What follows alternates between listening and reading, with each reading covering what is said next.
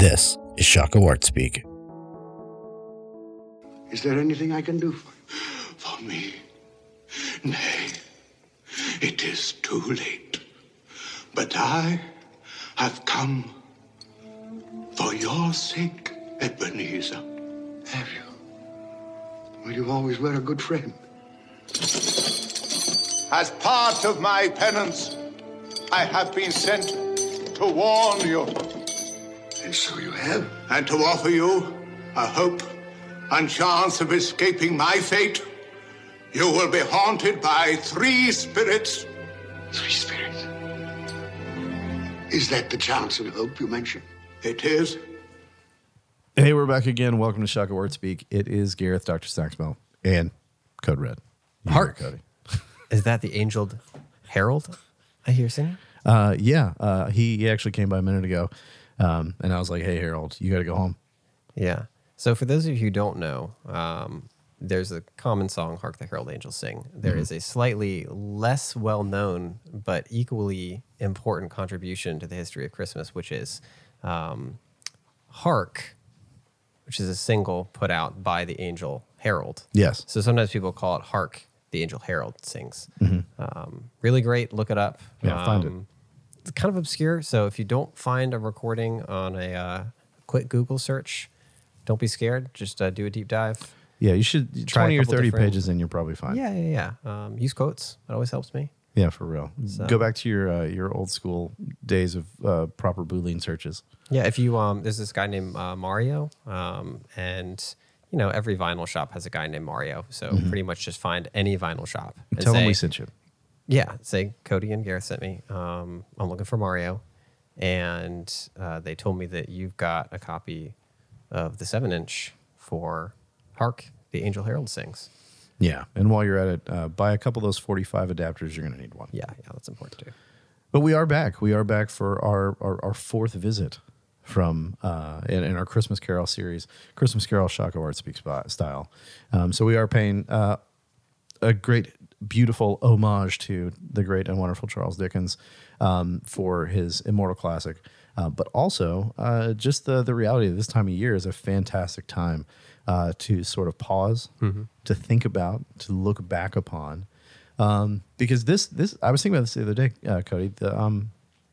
This is really one of the only times in the year where I know that like everybody gets sick.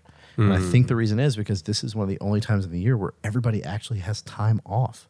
Yes. So it's not like you're stealing a day away at some point in like, middle of April. Like a lot of people have time off. They're able to kind of slow down a bit and they get sick because we're all doing the same thing. We're all kind of chilling out and taking it easy. Yeah, and potentially spending time with other people in a way that they don't really throughout the year. That's true. You think about the idea of like Christmas parties, a lot of time with family. There's Oh, yeah. there's definitely other events throughout the year that people get together. But some seasonal weather combinations and then that sort of pause like you mentioned, and then, let's actually spend some time with loved ones. Let's be close with people, can produce some of that. Yeah, so, whether you're sick or not, it is a great time of year when we've got a little time on our hands that we can just sit back and think about how things are. So I think it's always nice that in this time of year we can have a few moments of getting visited by these wonderful spirits to remind us of a few things about who we are and how maybe, possibly, even in a small way, we could improve. Yeah. I mean, who knows? We, as a theme on the show for the last 3 years, we are very much about like kind of stopping, thinking, rethinking, and actually kind of taking some sort of inventory in what's going on and how we're doing things and if that can be improved, because we do believe that individuals are important, but individuals are important because they contribute to a larger community that can create a lot of really amazing, beautiful stuff. So artists and designers, we may understand what y'all do a lot more in a certain way, but all people have that ability to tap into a larger community and be highly generative, to humanize everybody else, to just make a better community for everybody. Yeah. And I love how you said thinking unto doing, because if I think about A Christmas Carol, Scrooge gets visited by the 3 ghosts. And there's an idea that like once that's done, he didn't just say, well, wasn't that a great reflective experience for me to really consider what has happened, look at what's going on around me, and then contemplate the possibility of the future. I'm just going to rest in that really wonderful time of reflection and not do anything different. Yeah. That'd be a bit of a downer at the end of the book. Yeah, absolutely. Because, kind of the whole point of it was showing him how much things need to change. Yeah, because what is his line? He says, yes, I will remember it and keep it in my heart every day, or something along those lines. It's not the exact quote. Dickens did it better. Yeah. But yeah, it is the idea of like remember and do. So think and do to have that. And I think that that's a really good segue into our spirit for today.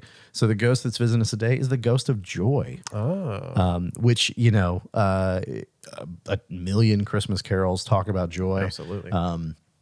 We hear this word a lot. I think we get it thrown around in different situations, and we maybe even get it misapplied definitionally. Possibly the most repeated word if you walk into a Michael's during the Christmas season and just look at the merchandise. It just all says joy. It's just joy. It's everywhere. It is a lot of joy in red, joy in white on red backgrounds. Joy laser cut in wood. Joy laser cut out of wood. Laser cut in glass in an ornament. Yeah, it's just everywhere. Yeah. And, and the wonderful philosopher, Stimpy, he always said, happy, happy, joy, joy, which... I feel like my overview of Western Civ left him out. They did, but, he's good to look into. If you want to find some of his thoughts on philosophy, I'm sure there's some books out there. Okay, yeah, I'll have to look that up. But yeah, so... But I do think that, probably a good place to start is where we may get this idea wrong. So before we get into definition, let's get into the misdefinition of this. Yes. Okay, so I know that I have this conversation with my kids a lot. I'm sure you do too. We talk about things like happiness and joy. And they'll say the same thing, and they'll just kind of look at it in the sense of like, oh, happiness is like, oh, I'm happy. But joy is like, I'm really happy. That's like gradations of sort of the same emotion. So, where it's like, if one pizza is happy, then two pizzas is joy, right? And I mean, I can kind of get behind the sentiment because I do think there is like a greater, lesser sort of idea there, but I don't think they have that sort of relational space. So when I think about happiness, I think about that as like almost in line with our last episode.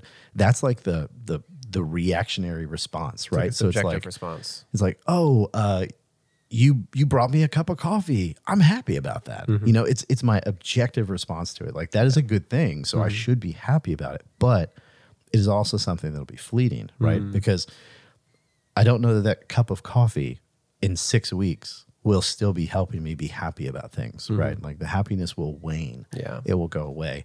But it doesn't seem like that's the case with joy. You also maybe can be happy about things you shouldn't. Ooh. I don't know that you can be joyful about things you shouldn't. That's wow. I hadn't considered that, man. Yeah, that does make good sense though. That's pushing us a little bit more into like definition of joy, which we may not want to get to right yet. But that just kind of like popped up to me. It's like, yeah, like I could be happy at the misfortune of someone I don't like. I could be happy about a gift of coffee. Schadenfreude? Freudenstadt? I don't speak German. I don't either, but I think it's Schadenfreude. But you do have PhD. Which makes so you I should far be able more to qualified say to German speculate words. about what German words mean than I can. I think it's Schadenfreude. I think, which is the happiness you take in the misfortune of others. German and a lot of those Northern European languages have a great way of specificity, highly specific. Yes. Like I was reading an article the other day that I can't remember the exact word, but it was talking about the feeling of embarrassment that you have for a person when they do something that's embarrassing, but they themselves do not feel embarrassment. Yeah. And so it's like this secondhand, like I'm super embarrassed because you're doing something that's very cringeworthy and you don't realize it. I was like, and they came up with a word for that, like middle school. It's called middle school. Yeah, it's like, but in Germany, how many times does that have to happen in Germany before they come up with a word for it? Is that like a common German experience? Once, because if you have to explain it the second time, all efficiency is lost. So you need the word. I think that's probably what it is. But so everything has happened in Germany at least once. At least once those words. Yeah. On the second word, it's definitional. Yes. The second time, it's definitional. No, I like that. I think that thinking through the idea of like your happiness can actually be maybe not a positive. Like any other emotion. Yeah, any other 100%. emotion. Your sadness could not be a positive, or it could be. Your anger could be appropriate, or it could not be. Like the existence of the emotion doesn't always give you clues whether or not it's appropriate or not. Yes. No, I think that's good. And I think with something like with happiness, I think an area that I think anybody could kind of vibe with is like if you ever got dumped by somebody and then the next person that person dated dumped them, you're like, yeah, that puts a smile on my face. But maybe it shouldn't because, you're not feeling great. Nobody's feeling great in the situation. But there's still that little bit of like, yeah, I'm happy about that. Yeah. They got dumped. Yeah. That's it great. definitely has a way of, I can see that. But yeah, I couldn't see somebody taking actual joy in something that wasn't actually joyful. Yeah. Or like I would say that if we saw someone who seemed like they were taking joy in something that was really not joyful, we'd say something seriously off with that. Yeah. Like that person should not be. Yeah, we'd taking say like joy. sociopath would be a word we would throw around in that space, So, and we've all seen, so the Joker seems to take joy in a number of really terrible things that go down in Gotham City. And we're like, yeah, because he's a sociopath. Yeah. Right? Like he's obviously got something There's that's like not some deep quite working. brokenness. Yes, there's something that's not quite right. All right, so when we look at this, we say, okay, joy is not happiness. Happiness is this kind of gut reactionary sort of objective reaction to the world. But our happiness can be for the wrong things. And joy is not just extra happiness. So then what the heck is joy in the first place then? Because if it's not those things, then how do we actually start to define this well? That's a great question. Because I think about a lot of people, our default, we talked a little bit last episode about this, but just our default is a lot of times just kind of pursue our own desires for enjoyment or gratification, pleasure, just the constant topic of like immediate gratification. Every parent's like, delay, if you just wait, little Susie, to open your presents, like it'll be better. Yeah. The constant parental conversation. But then the flip side is like how many people talk online about now that I'm an adult, I can finally just buy ice cream and eat pizza whenever I want. That idea that like I've achieved something by getting to a point where I can just gratify my desires immediately. Yeah. It's sort of like a goal. So that's all out there. And then, other people, and I might be a little more prone towards this, can take sort of like a pessimistic outlook and be like, joy, life's really just about getting by. You really need to focus on the serious things. Joy is kind of like a secondary. It's nice if you have it, and that really puts joy in the same like category as happiness. It's like a very sort of utilitarian. Like I've got my life, I've got my goals, and sure, I like being happy when I'm happy. In the same way that I don't like being sad when I'm sad, but that's a real secondary focus. And so you kind of get those two streams of like, grab it wherever I can, or nah, this really isn't that important. And I think both of them kind of maybe miss the mark on what joy is and how essential it is. Well, I think that's it's interesting because when we think about things that way, I always try to say, all right, so if we're kind of missing the mark in these two different areas, then maybe our question can be sharpened. And so maybe the question is, instead of like, what is joy? What would the type of world be in which we would need to have a conversation about how happiness and joy are different? Yeah. And so it's I think that there's something indicative about the world that we know that will point to how joy and happiness deviate from one another. And so when I think about that, I think about the fact that like every year there's a ginkgo tree across the street from my house that in the fall turns just a blaze of yellow. And it's always amazing and it never is boring. So every year when you see those first few leaves change, because it's not that gradual. It's almost like somebody lights a match. Trickle, trickle, trickle, boom. Exactly. Yeah. And it's always exciting. Someone in the house is like, look at the tree. And it's like, yeah, it's the exact same thing from last year. But why are we having this reaction, right? Like, Not just, nobody's like, oh, my favorite color is yellow and I don't see it anywhere else in the world except this one tree, so I have to take excitement from that. No, I see that yellow everywhere. If you spent any time in Richmond in the fall, a yellow ginkgo tree might be one of the most normal things to see. And then the same thing applies. Like, we have some mutual friends, and the wife is one of the most amazing bakers. Yes. Ever. Oh my goodness. I don't even have to tell you who it is. Yes, I know you already exactly who know you're that talking it's about. Misty. And so, she, whether it's a cake, a pie, bread, donuts, like anything, it feels like whatever she puts her hand to that goes into an oven comes out just marvelous. Yes. And I've had good food, but it doesn't stop me from every time she makes something and I taste it going, oh my gosh, this is so good. Like, there's something about how normal these sort of things are that does not detract from how amazing they are. Yeah, and I think it's- that says something about the world we're in. Yeah, it doesn't get exhausted. Yes. It's like things that bring true joy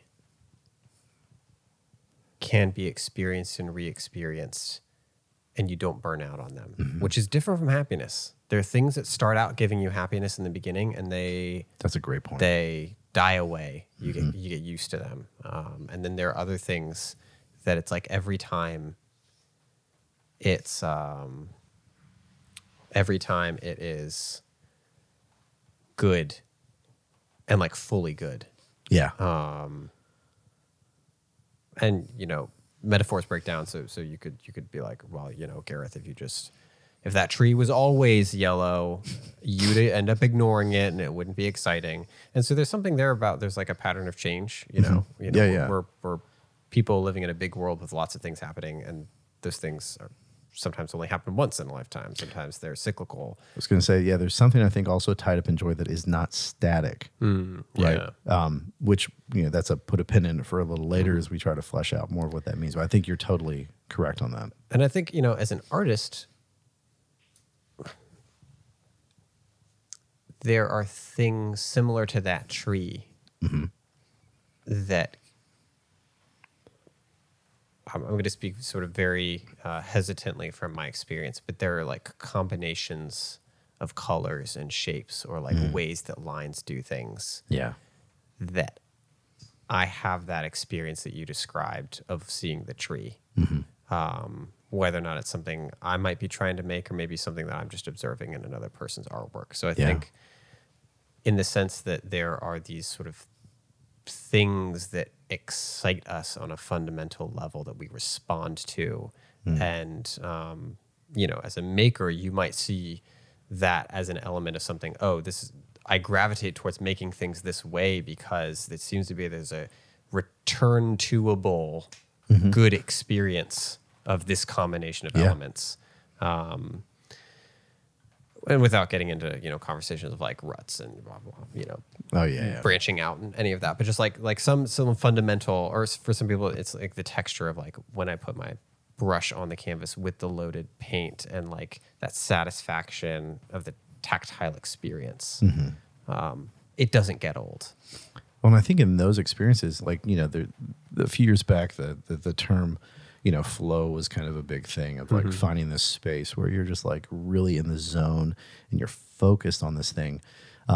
There's something in those experiences where you might say, oh, when I'm having that kind of thing go on, like everything sort of fades away. Stuff gets out of my vision. Yeah.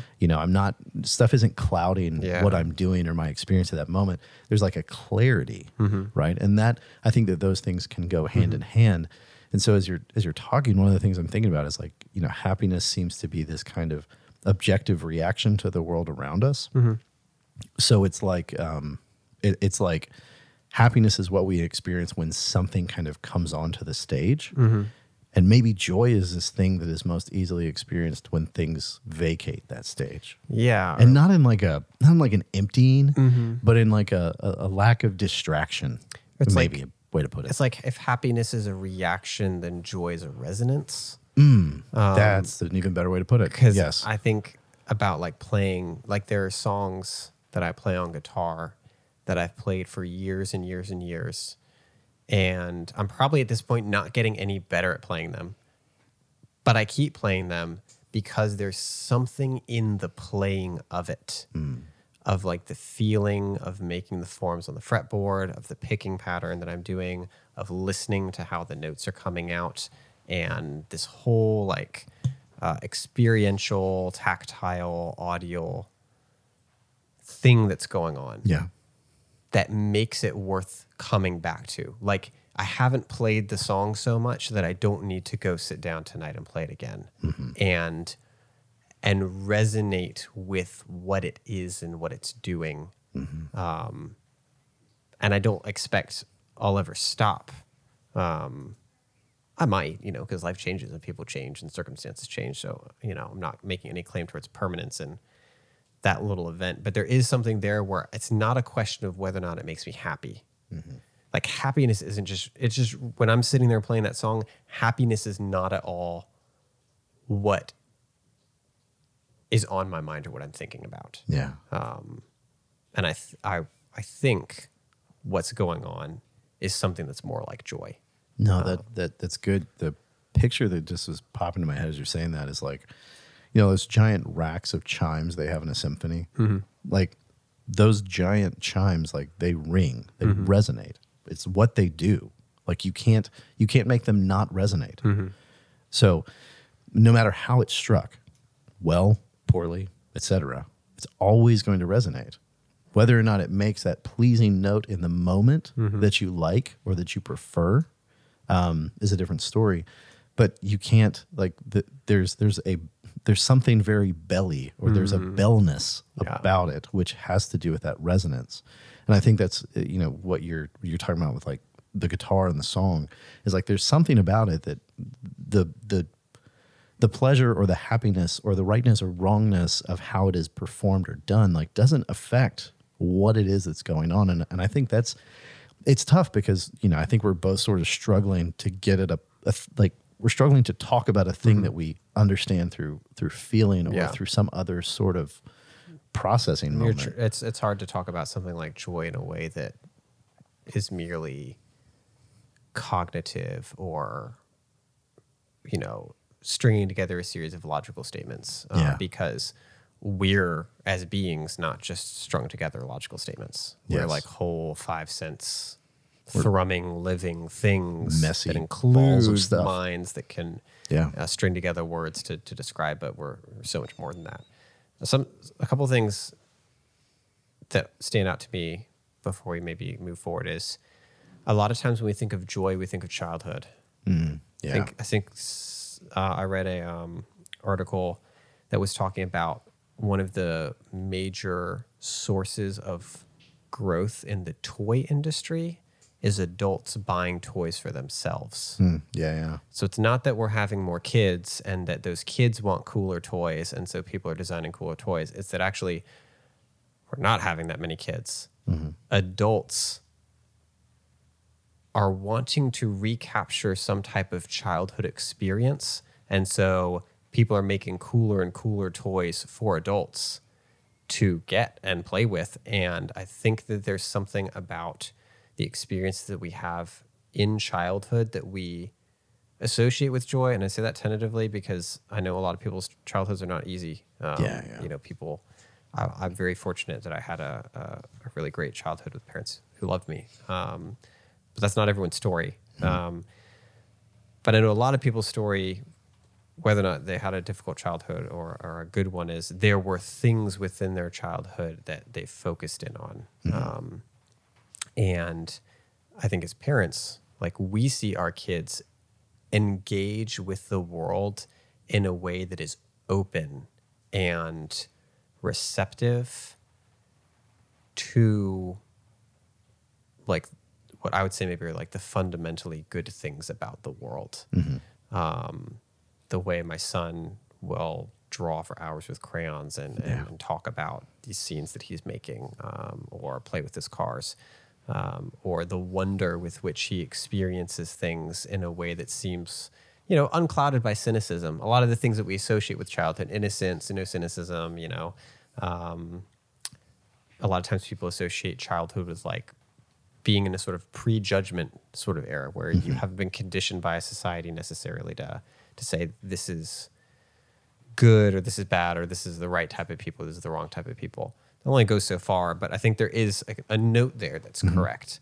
And it's interesting to me that adults would be willing to spend so much money on toys to try to recapture some of that sort of wonder at experiencing the world, maybe if just for a little bit while they're like building a Lego set.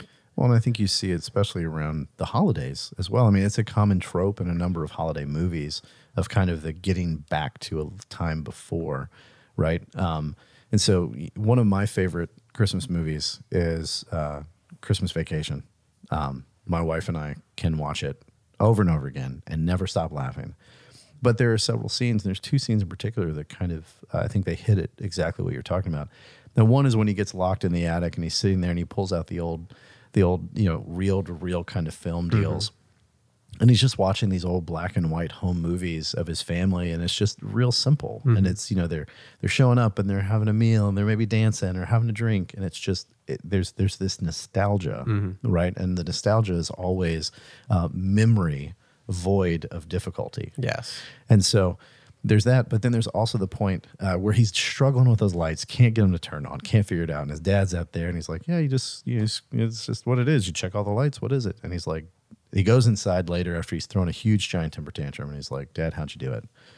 And his dad was like, I had a lot of help from Jack Daniels. But he says more or less, he's like, he's asking his dad, like, how do I get back to how it was when I was a kid? And I think that's a lot of what how do I is. recapture the joy? Right. How do I recapture the joy?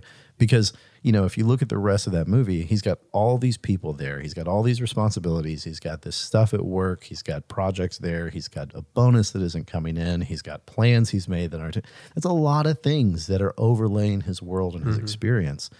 And so I think at the base of it, I'm going to make a really strong statement, which is I think that joy is the natural state of the rich, deep world that exists, that is constantly being covered up by all this striving and gunk that we put on it as people. So joy isn't something that we find, it's almost something we uncover, right? So it's like, and to realize that we are actively kind of opponents to joy, right? Because I'm like, in my striving and all the things that I want, my personal gain and my ideas about this, that, or the other, I'm probably heaping like mounds of dirt on top of joy. And then I'm like, why am I not happy? Why have I not found joy? And I think it's because we're a lot of times actively in opposition to it because we don't understand that joy is just the same way that the resonance in that bell is, the desire in that guitar song is, the joy of the yellow tree is, the beautiful, amazing thing that happens when you taste the glorious food. Like it is, right? And I think that's the definition. That's kind of the explanation or understanding of joy. I think that it actually does resonate the best with me because it does make it very different from happiness, but also something that is attainable, but also accords with my experiences. Yeah, I think that's wow. I have to think about that because when you were talking about the bell, I was thinking about the bell's made to resonate, but you could like glue all sorts of junk onto it that will dampen it out. It'll make it so that when you strike it, you can't hear it and it's not proper. But the bell hasn't changed. The bell's still there to make the sound. And in order to experience that sound again, you got to tear off all the gunk. Or if you really wanted to push that metaphor, maybe you've got the bell and the bell hasn't actually changed, but the mallet that you're striking it with has a bunch of gunk on it. And so when you go to strike it, the interaction's not proper, and therefore the tone can't be wrung out. We are kind of like the hammer that's not in a good shape to strike the bell that is the world full of joy and actually hear its clear tones and peals. I think that's huge because if the world, if the world does just exist in a state of joy, right? If it is just kind of here, it is always there. Then we have to kind of ask the question of like where the problem with that lies. And it can lie in all the things going on in the world. All the activities we don't have control over, right? So like I've had friends that have gotten laid off in the last few months, which a lot of people are experiencing. Like, you don't have control over that, and that is going to change your experience of joy. Yeah. You lose loved ones, or friends move away, or whatever else it could be. You get COVID and you can't taste food for a period of time, or smell things, right? So all your food tastes like burnt toast or bad coffee. Yeah. Like, all those things are there. So there's that, but then there's also the things we can actively do, right? So if I were to use the wrong implement to strike a bell, it would sound off or wrong. And if there was something covering that bell, same thing. But again, it's not the fault of the bell. The bell still contains its bellness, so to speak, in the same way that joy is still there, waiting to be uncovered, waiting to be discovered, waiting to be, I guess, just seen and appreciated. Yeah, it's like my brain's spinning at so many miles per hour, because like you talked about the COVID and that loss of smell. It's like, it's so true. There's a huge difference between flavorless food and food that you can't taste. That's like real. when people got COVID, a lot of people experienced loss of smell, loss of taste, the combination of the two, and nothing about the food changed. All the food was as good and rich and flavorful, but we couldn't taste it. Yeah. And that brought serious dissatisfaction and frustration and, turmoil, depending on how much you enjoy food, which I think most people on this say podcast, it's pretty clear what we feel about that. Yeah, it just comes up once in an episode at least.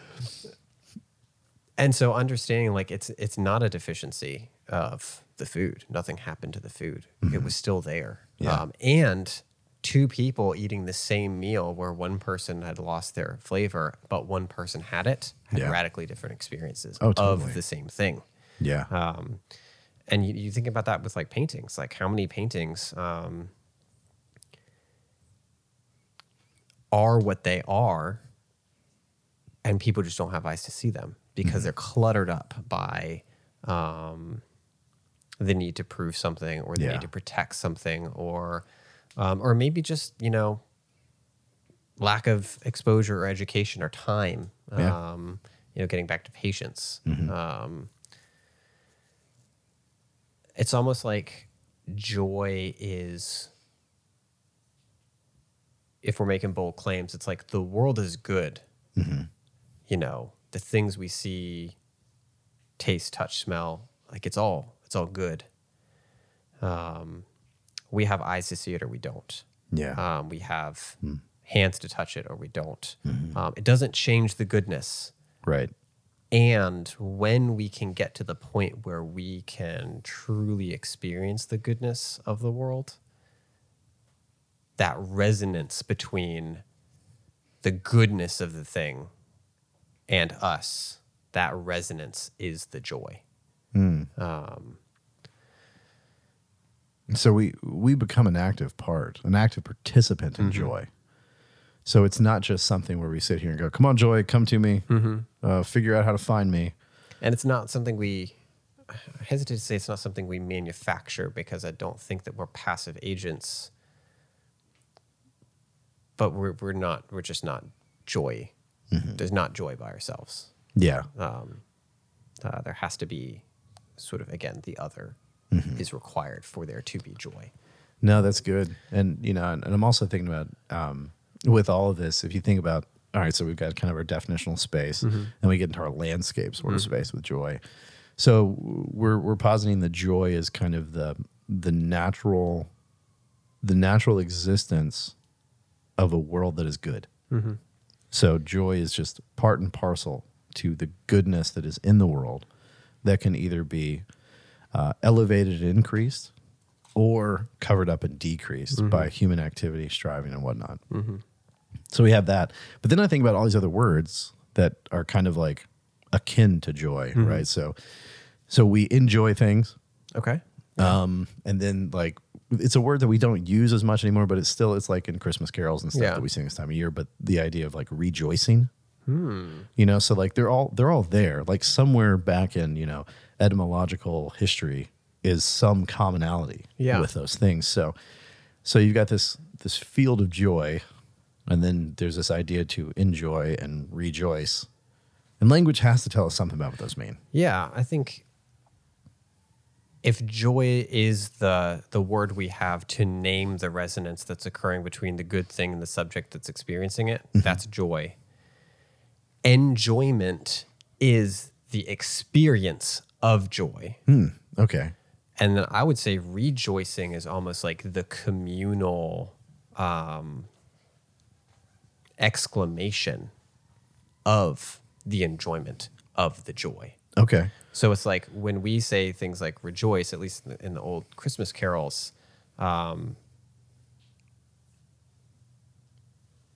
It's like it's like, not saying enjoy, enjoy, dun, dun, dun, dun, dun, dun. It's Yeah. rejoice. It's like, go tell it on the mountain. I don't know. do it again. Run it back. Do it again. Let someone know about it. Mm-hmm. Get into a group of people.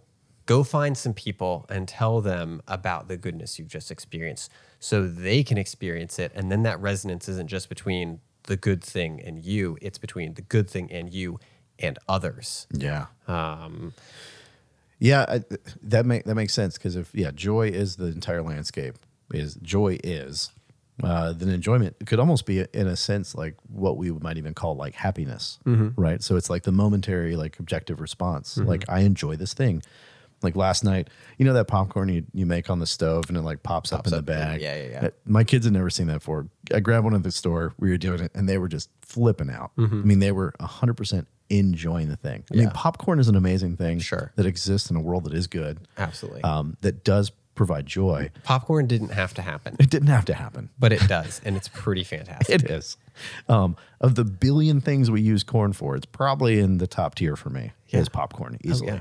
Especially, and my kids too. It's their favorite. Like, hey, we're watching a movie, let's have some popcorn. But they see that thing on top of the stove. You're just shaking it around, a little flat pan, and then that tin foil starts expanding. And I mean, at one point, my son was just like, oh my gosh. It was just blowing his mind. Utter enjoyment, right? In that moment. Now, it popped. We opened it up, stuck it in a bowl. His enjoyment was gone because he had moved on to a new enjoyment, right? It was a new moment. Yeah. So that makes sense to me. Like there's like a discreteness with enjoyment, right? So I enjoyed that steak. I enjoyed hanging out with my friends that night. I enjoyed this. I enjoyed that. It's a descriptor that is discrete to an experience. That seems to You enjoyed accord. the tree blooming. Exactly. And then the tree lost its leaves and it was gone. And And that just like I can particular get- joy wasn't available anymore. Right. But just like I can repeat happiness, so next time I get a piece of pizza, I'm going to be happy about it, and it's not going to really get old. I can repeat that enjoyment as well. So happiness and enjoyment feel fairly closely wedded to me, in kind of the way we've described them. Happiness can also be an after effect of enjoyment. So I can, that's a good call. if enjoyment is, let's say the best case scenario is enjoyment is participating in the joy that's available between yourself and the good thing. The present tense experience. Yeah. So you taking a hold of the joy that's available, enjoyment in the joy. Right. We think about how the word's put together, and in all you etymologists out there, if that's not correct, then forgive me. Yeah, info It at sounds right. ShacoArtSpace.com. Yeah, Just let us know. I can be happy about something that I'm no longer enjoying That's a good call. because I can remember it. I'm happy. I have feelings of happiness about my wedding, but it only happened once. That's right. I got married. It was a great day. It's come and gone. It's not coming back. Yeah, you're currently enjoying your marriage, but you're I'm not enjoying my your wedding marriage, but ceremony. I'm not enjoying my wedding ceremony. Totally. But I'm Makes sense. happy about it. Yes. So that might be also as we're plotting the landscape of relations, and we're I guess it makes sense too, because I can be happy about things I didn't enjoy. Right. Exactly. Like I went to grad school. I didn't necessarily enjoy it all the time, but I'm happy about it. Happy about it, or happy it's over. I can be happy that you went to grad school. Yeah. I didn't enjoy grad school because I didn't go to grad school, but I'm happy that Garrett did. Hey, that's a yep. Okay, so that's good. So this is very specific, sort of moving forward. So then we have rejoice. Rejoice. All right? And I think that's a really cool one, because you can tell me news that's good. So you could say, hey, I just got a new job. And I can go, hey, that's amazing. I can rejoice with you. I can kind of play that joy back, right? I can respond to it in a way that affirms it and says, yeah, it's there. I can repeat that joy, right? Repeat the sounding joy. Yeah, maybe. another Christmas Carol. Yeah. There you go, right? So there's something there, right, with that prefix of re, to do again, to go over, to, repeat, that is there, where it's like almost like a reminder to each other of the thing, where it's like, even when we talked just a moment ago about our friend Misty, like there was some rejoicing there because we both were able in our mind in that moment to probably replay something that we've had in the past to go, oh gosh, yes, you're right. That is really delicious food. That is really great. Or, conversations you may have had with somebody where you say, like for me, for example, there's Danish Interior by Cy Twombly. Like that is a painting that like arrests me. Every time I see it, I'm stopped. And I can tell that story to somebody else who's seen it in person and go, oh yeah, I get that. There's a rejoicing in that because we're responding to and reminding each other of the joy in the world through, in that sense, a particular object. So it's a replaying, kind of a call and response almost to the world around us. Yeah, it's like, it can be testifying about the joy that you've experienced to another person so much that they maybe get a taste of it. Yeah. It could be bringing someone into the present tense experience of the joy. I've got this meal, come sit and eat with me. Yeah. And then the rejoicing is happening between the two people who are experiencing, versus the rejoicing that could happen when one person hears about the great meal that the other person ate. I think that's rejoicing too. Yeah. And if you think about a community of people who are all individuals, like truly individuals, who are experiencing the world and reacting to it themselves, if we took away all the things that distract us and cause us to not experience the good things as joyful things, then we have a vision of a human community where no one is ever having an identical experience. Even if they're having the experience of the same thing at the same time, they're not experiencing it identically. Right. And then we're not always having the experience of the same thing at the same time. But if we could truly engage with how good things are in the world, and then we could share that all with each other, and it was just a cooperative, communal, constant state of sharing the goodness, a resounding, resonating, rejoicing experience. Like, that sounds pretty great. It does. It sounds amazing. That sounds like a vision that accords with what we would desire out of our holidays. Yeah. The idea of like the best version of a Christmas party or of a Christmas morning around the tree or of a family dinner. I think also it accords really well with things that we've also heard in the gallery in openings. So back in, what was it? Was it late 2020, early 2021? We did the Four Horsemen show. And at that point, I think we were the only gallery that had an opening. And we were not sure how things were going to go down. Yeah, tough times. Because we were like, they're either going to come with like pitchforks and torches, or people are going to be really excited about this. Or maybe people wouldn't come at all. And we're like, We really didn't know. it could be a handful of us standing in the gallery just being like, well, at least we got some good stuff to look at. Yeah. But what we found is that people came in and they were like, thank you for this. Like, we needed this. Like, we needed to be reminded of what the world is. And that show, if you haven't seen it, go check it out on the website, shockofartspace.com. But all four of those guys that were in that show were having a response to the world. Because all that work had been made during all the COVID shutdowns and lockdowns and quarantines and not going anywhere and being stuck in your house for weeks and months on end. And all of it was very joyful work. It was beautiful. It was vibrant. It was wonderful. And the people that came in were able to share in that. And they were able to see that vision. And that vision amidst the backdrop of all the crap that had been kind of layered on top and over again over the last few months of like, do this, don't do this, be scared of these people, hate these people. These are the enemy. These are your friends. These are the good guys. These are the bad guys. All that stuff was kind of gone. And they were able to stand in the gallery and just be next to other people saying, isn't that great? Look at that. Look at that piece over there. Oh, man. And I haven't seen you in months. So there was a tapping back into the reality of the goodness of the world. And it was bouncing off of the people and the things and the fullness that was in that space to give that small little picture of, no, we're rejoicing in this together. Yeah. And we're tapping back into the joy that does seem to be indicative of the world we live in. Because it's free from so much of that other crap and garbage we put on top of it. Absolutely. And there's the joy in the natural world. There's the joy in the relationships and the people that are available to us. There's the joy that's available in the art that people make, which is, the art that people make is some combination of the relationships that we have and the materials that we have at our disposal. And so if I think about talking about joy as sort of the last spirit that's visiting us, Yeah. I think it makes sense because we've mentioned a few times, having eyes to see the joy or experience the joy. And obviously it's pretty clear that, it's clear to me when I think about my life that I am not constantly living in a state of ability to experience all the goodness in the world around me in such a way I feel that, man. that I can have joy and Yeah. I can resonate with the joy that's available.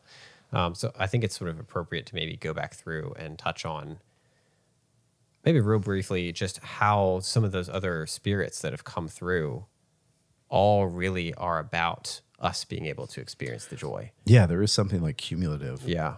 Or something that culminates with joy. And I think part of it is, something you alluded to earlier that I just want to make sure we put a real big pin in is that joy doesn't get tapped out, right? So you could say at the end of the day, oh, I'm not happy anymore about this. But joy, since if joy is, then joy does not wax or wane. It just is. It is a constant, right? So you don't have more or less of a guitar. You have a guitar, Yeah. right? You just like they say, you can't almost be pregnant, right? You are, you aren't. Yes. So joy exists in that same sort of definitional space. Except I think that joy is one of those things that gets thicker the deeper you go. So it becomes more palpable, more tangible, more like legitimate in a lot of ways.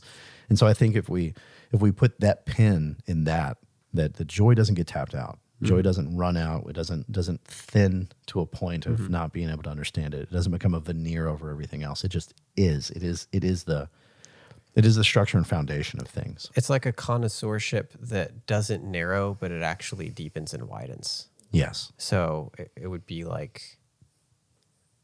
It's like those caves that people discover, and they're like, I was in the cave for 8 hours, and I turned around, and then 40 years later, we found out that it still goes 47 more miles. Yes. And you're like, I could have gone in as deep as I wanted Exactly. and never found the bottom. Yeah. It just goes. Yeah, that's a great example. And I think that's probably the best way we can kind of talk about that. The point or question you're posing is, what does it have to do with it? Well, if it is that deep, then it's going to touch on a lot of things. And so I think about, with gratitude, one of the things that we brought up in the conversation is like gratitude is a knowing of what is, right? And so there is something really joyful about just knowing what things truly are. Yeah. There is something joyful about saying, hey, I know that I am not the best blank. Yeah. And there's joy in that because it frees me from having to be that and bear that weight and burden. That's usually the statement that precedes most of my statements about myself. Yeah. Hey, I know that I'm not the very best at this. I have not yet found the thing where I'm like, I'm definitely the best at this. Dude, I don't even know how that exists for anybody, period. You think about this is super stupid tangent, but like the whole like GOAT conversation in any sport, you're always like, oh, they're the greatest of all time. And it's like, time's not over yet. Yep. Stupid conversation. Yeah, exactly. It's like, who's the greatest ever? This is I don't very know. preliminary. Yeah. This is like, hey, at least they're in the conversation. But no, I think that's a big part of it. Like in terms of gratitude, that's kind of how I see joy is that there is something just really nice about not having to be the like genre defining person. To not knowing be the what measuring stick. my scope and scale is. Yeah. When I know those things, what I know I'm capable of, then I can actually take great joy in doing the things that I'm capable of doing. So if I don't have to be the world's greatest artist showing in every blue chip gallery and being in every museum before I'm dead, if I don't have to be that, I could maybe take a bit more of that joy in making and make it real right now.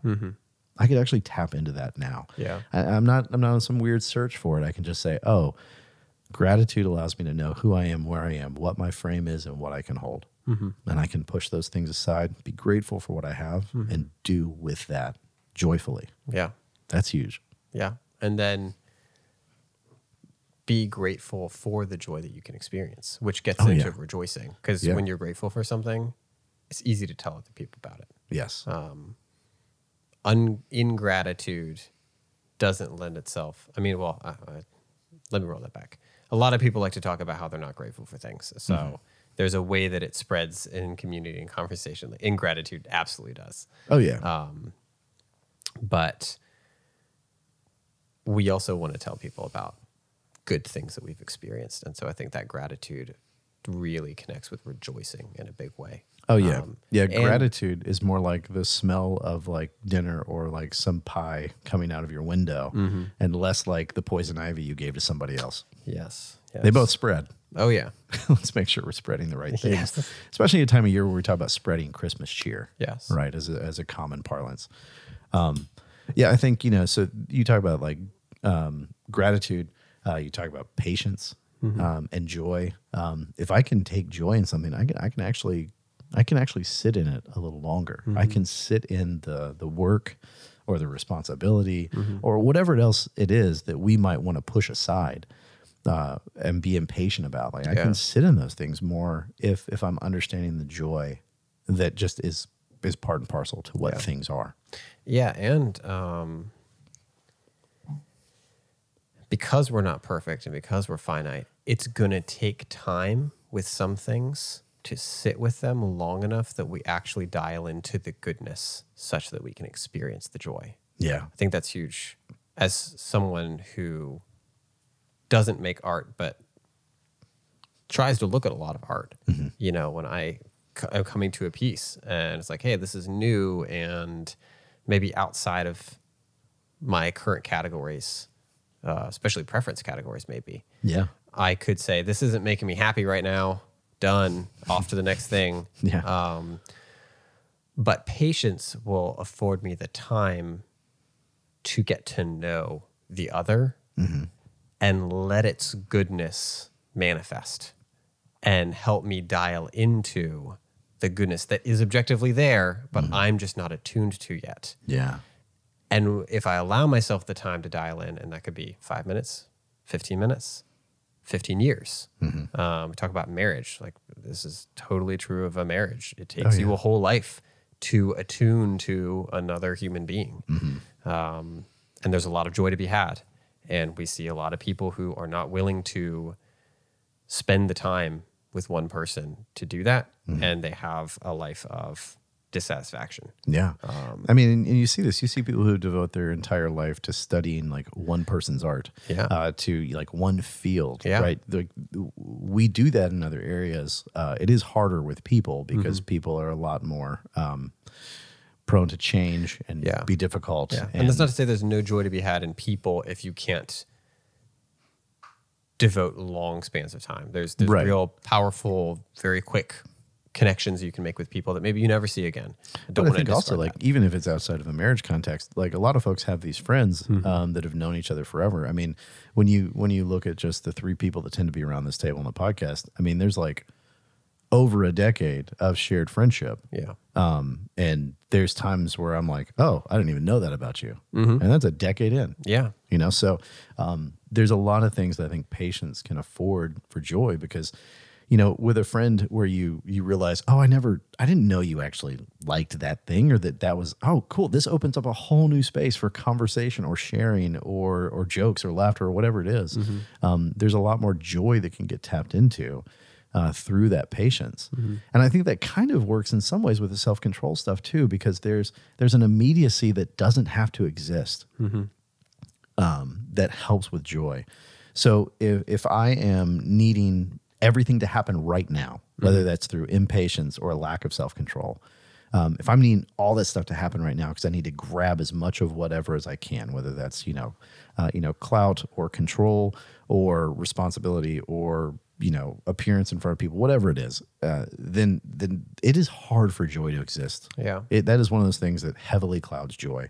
So if I can sit here and say, oh, with self-control, I can actually wait and sit on something and not immediately react, I can tap into that joy a lot easier. Because there's no pressure keg that's happening in the right now immediacy, right? If I've got a relationship and there's a time where something really bothers me and I feel the need to react to a person, well, patience will say it's a long relationship. You can probably talk this out over time. And self-control says, yeah, so there's no reason for it to happen in this exact moment in an explosive way. And that provides the larger flourishing for a number of people. So everybody can be a bit more reflective. Everybody can kind of sit on things a bit more and hopefully have a bit more kindness and cheer that are thrown into things. So you don't have to get it all right now. Exactly. It's not all completely reactionary. And then if you think about how we talked about self-control as not simply being reactive but proactive. Yes. That one aspect of self-control could be doing things you wouldn't otherwise do. I think back to what Ryan's talked about talking with his kids about, hey, there's some things you don't touch. Yes. Some things that you touch carefully and some things that you can kind of like really engage with. Yeah. And he was talking about that kind of in terms of like a house, some decorations that are really beautiful, paintings on walls, don't touch. Like the joy to be had is in exercising the self-control to do and be in relationship with the other thing, what is proper. Yeah.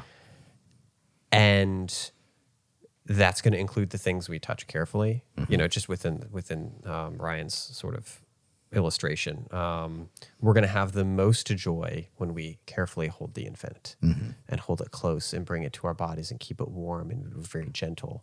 We're going to have more joy doing that than we are not holding the infant or being super rough and dangerous with the infant. Right. And then there's going to be some things that it's like, enjoy. Like literally put it in your mouth and smash it to bits with your teeth. Yeah. Enjoy. Like, you can tell we're a little hungry today, yeah, I definitely think. so. But because I thought about an infant and a football, both things that you're going to be very intimate with in terms of your hands, but are going to be completely different objects in how you experience the joy of them. And self-control is me being able to say, this is what I am. And because of what I am, what actions do I need to take towards the other thing that are the most appropriate to protect what it is and allow it to be the good thing that it is. Yeah. And preserve my ability to experience the goodness of what it is for the fullest joy. Yes. And I think that we can, self-control is so much about like our relationship with things that are not ourselves. Proactive and reactive and what we don't do and what we do. And when we, because I don't want to just say this is someone else's problem, ingratitude and impatience and selfishness and lack of self-control are all things that I have a problem with. They're all things that mess up my ability to experience joy every day and probably mess up people around me's ability to experience joy because I'm either distracting them from the joy that they're pretty well conditioned to experience or I'm actively being something in the middle of them experiencing joy. Yeah. So, with all of our conversations, we're always talking to ourselves and trusting that there's enough unity in humanity that probably me seeing my problems and you seeing your problems and Ryan and, all that guy's problems. Gosh. There's a human condition and there's going to be some overlap. So we trust that there's overlap as we're having these conversations. Oh, yeah. And I think that may be maybe the good kind of final point to hit on is that the joy, if joy is, as we talked about, if joy is just the state of a world that is good, then we're all going to share in that joy, like we've talked about in different sort of ways. But even more than that, we can, as individuals, actually kind of complete joy for each other. Yeah. So it's an understanding that you, Cody, me, Gareth, Ryan, whoever, we're not going to have the market cornered on what joy is and what the fullness of that is. Because how are we to take in the entirety of the world? Yes. Yeah. And if we can't take in the entirety of the world, then we do, as we've mentioned in other episodes, we do have to rely on other people to kind of show us those things, to help us understand it more. And I think that the phrase, complete the joy is kind of an amazing thing, because what it means is that I can't do it, that I can't see all the joy. Yeah. So it will be necessary for me to enjoy things in the world, but it will also be necessary for you to rejoice with me. And that, I think, has a really great tie-in with our art and design practices and the things that we see when we go to museums and galleries. I think it makes sense, right? That why would I make these things? Why would anybody make these things? Why would they put them on a wall somewhere? Why would you make a thing in your own mind with your own process that I'm not privy to, and then put it on a wall and expect me to know what the hell's happening? Yeah. Why would you even do that? And I think some of it is because I can complete the work as a viewer in the same way that an artist can begin that work. But we can always share in that work itself, the thing that it is. And going to the gallery is a part of completing that process. So us living in these spaces, whether it's in art and design communities or not, wherever it is, like us understanding that we have a part of that joy that we see. But as you come alongside me, I come alongside you, we're able to actually complete that joy for each other in a way that I can't do on my own. I think it's one of the beauties of friendship is that we can have similarities and huge differences. Yeah. And in those spaces, you're able to show me parts of the world I don't know and parts of existence that I don't really get, or parts of humanity that I just don't have the tools for. Like I don't have the proclivities or leanings in certain ways. And so I can sit there and go, well, hey, that's awesome, because Cody does. Yeah. So I don't have to have that. Absolutely. And there's joy in not having to have it all. Absolutely. Because that gets down to, knowing yourself. Yeah. And I have yet to personally meet an artist who isn't excited when someone enjoys their work. Oh, yeah. Like and obviously I don't know all artists. You guys might be out there. But even just thinking about the Feast show that we have up right now, we had a great live auction for some small works. A lot of the artists who had work being auctioned were there, present. Yeah. And they seemed visibly excited that there were people who were bidding bidding fights for each other because there was a desire for the work, because there was an understanding that the work could bring joy, and the artists could see that in other people, and they were pumped, and I saw multiple artists standing and having conversations with people who had bought their work and having that resounding rejoicing of the maker and the receiver, and then the work itself. Yeah. And just being able to experience it together. The person who bought it was asking questions to the artist, and their joy was being increased by what the artist could give about its background and why they made it in certain ways. The artist's joy was being increased by seeing how much someone desired the work and, was planning on taking it home and making it a permanent part of their life, to be in their home. And it's just super exciting. I mean, it's a beautiful little micro moment of what hopefully we could all say would be the ideal case, is that sort of communal experience of joy, because it's really there, because there really are good things in this world that can be experienced when we're not too impatient, and when we're not ungrateful, and when we're not so selfish. It's there to be experienced. It's there to be experienced with other people. It's there to tell other people about and bring them in. And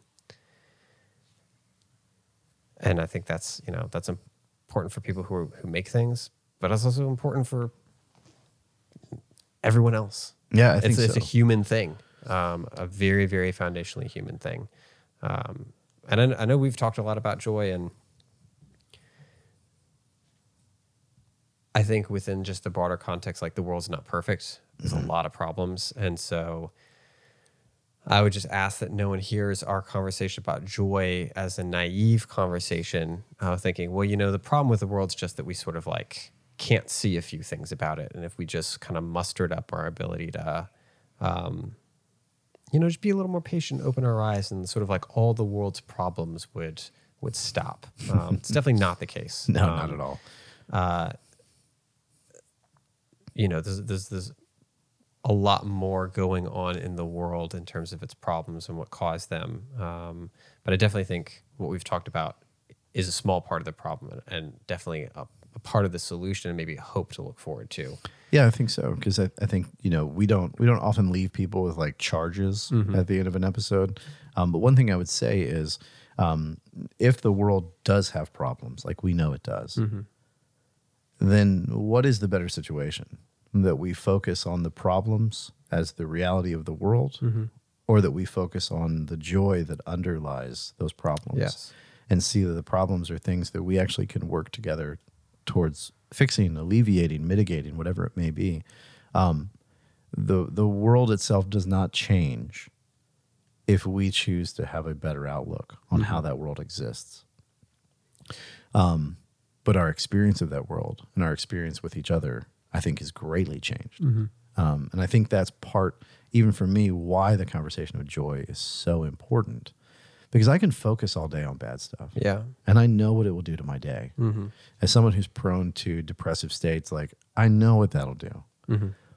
But if I can really strive towards the understanding that the world is a good place that is just ripe with joy, it doesn't make the bad stuff go away, but it does make the bad stuff take its actual space and place. Yeah. It doesn't become the water I swim in. It just becomes the bits of debris that are floating in that water. And that may just sound like a semantic exercise or a mental exercise, but I promise you, in working, it's not just a semantic exercise. It is a foundational and fundamental change in how the world can be seen and experienced. And it has ramifications and import across the board, not just with, I wake up feeling a bit better in the morning. Yeah. It changes the way you work. It changes the way you view your neighbors. It changes the way that you understand a number of things. It changes everything you think about and what you think is important. Because you understand that in everything you experience, there is a possibility of joy. Yes. And in every relationship that you have, there's a possibility of joy. Not just a possibility, but a probability. Probability, yeah. I say possibility because not everyone's going to take hold of it. True. Yes. And not everyone has eyes to see it. 100%. So it's there. It's like a treasure that's hidden in a field, Yeah. but it's buried. And it's not seen until it's uncovered. Right. And even art, there is a strong history of the importance of art that does not exist to be enjoyed in the way that we commonly think about it, i.e., this art makes me feel happy. But there's art that its primary purpose has been to reveal the brokenness about the world. Right. And that's valid. Yes. Because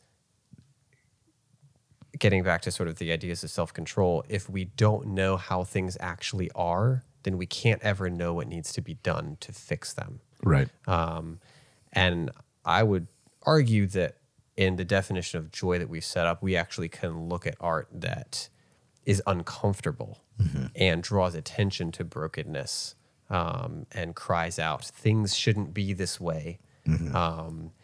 And there can be joy. There's sort of like a mixture of the bitterness of the brokenness that's being shown in the work and joy in the fundamental goodness of the material of the work, of form and shape and line and content and all of that. And then joy in the recognition that this work is part of the step towards the greater experience of joy, which is the getting rid of all the problems so that it's just the good world with people who are able to receive it. Yeah. Yeah, it's So kind it doesn't mean that we have to go just make pretty paintings. right. You know? 100%. I mean, you think about like, what if you went to a physician and all they ever told you was like, yeah, you're just going to experience a series of sicknesses and other things, and then you're going to die one day. I don't think you'd be at that doctor very Yeah. long. But if you had a doctor who said, actually, your response in the world should be health. And because of that, like, here's things we can do. And some of them might be really uncomfortable. It might require surgery or resetting a bone or a number of other things that don't feel great in the moment, but they produce the flourishing and health. I think that's kind of in the space we're talking about absolutely. here is like, yes, the doctor is not necessarily wrong that you will get sick a lot and then one day you will die. Like, that is normal human experience. But if that's what you want your life to be, that's tough. That's very hard. But instead, if we want to, exist more in the idea that like the natural state of things is health, and how do we deal with that? Those are two very different outlooks that may produce all the same stuff in the end, but in between will be a vastly different experience between birth and death. Absolutely. And I love that illustration about the doctor, because when people get I've heard people say things like, I finally have a diagnosis for the problem that's been ailing me. Yeah. And I'm so grateful because Relieved, And you're like, that's weird because you've just been told that you have like this thing. But to them, what used to be phantoms, they were experiencing all of the symptoms, but they had all the questions that went along with not knowing, why is this happening? What's going wrong? Is this really bad? Is this only kind of bad? Is this not a big deal? There's so much relief in knowing what's actually real, and then knowing what real steps can be taken towards hopefully health in the future. And there's real joy because there is goodness in the process of going from unhealth to health. 100%. And that's how I think you can see people who can go through some pretty difficult things and experience joy, i.e., experience the goodness of the process, even though it's really difficult. Where an outsider like you or I could maybe look at that scenario and just be like, I can't understand how that's anything other than pain and discomfort and terrible. I can't understand how you would say that you can experience joy through that difficulty. Right. But it seems like people do. So yeah, I guess that's an interesting, just additional category where there's joy in things, but then there's also joy in processes. And I think it's because we live in a world It's in that process. is joy. Yeah. It is all there. So, of course, it's going to bleed into almost every category we could think of. And I think it's probably a good spot to close on. I think we've made some good conversation points today, some good things to think about. And the last thing I want to leave you with is the actual correct quote from Charles Dickens. Yes. And so what Scrooge says there at the end, after all the spirits have visited him, after he's thought about these things, reflected on this stuff, seen his life as it is, he says, I will honor Christmas in my heart and try to keep it all the year. I will live in the past, the present, and the future. The spirits of all three shall strive within me. I will not shut out the lessons that they teach. So with that in mind, we wish you a very Merry Christmas, a very Happy New Year, a wonderful holiday season. Absolutely. And if you would like to inject a little bit more joy into your holiday season, and yes. let's be honest, maybe a little bit post-holiday. You're going to get into January. Things are going to be cold. You're going to have that slump. You're going to have that slump. I would highly recommend pulling up your favorite music streaming service, be it YouTube, Spotify, Apple Music, whatever you like. Ken Gilbertson's got some joy for you. He does. 4 tracks of pure, unadulterated joy. There's always That's a Wrap, something you can ride to Volume 2. I always like to tell people that the album is like whiskey. It goes down real fast, and the effects linger for a while. So put the album on a spin. If you've got a holiday trip coming up, or you're just staying cozy in your house, enjoy some Ken to bring you a little bit of fireside joy. You'll find a link in the description below. We think you'll enjoy it. Ken had a lot of fun. We had a whole lot of fun helping him, making some dreams come true. So yes, please do check that out. And in the meantime, Until the next time we speak with y'all, you are a fantastic audience. We love you, and we will catch you next time. Merry Christmas. You've been listening to Shockoe Art Speak, a production of Shockoe Art Space. We are an independent, non-profit art gallery in Richmond, Virginia. We can be found online at shockoeartspace.com and in real life in historic Shockoe Bottom.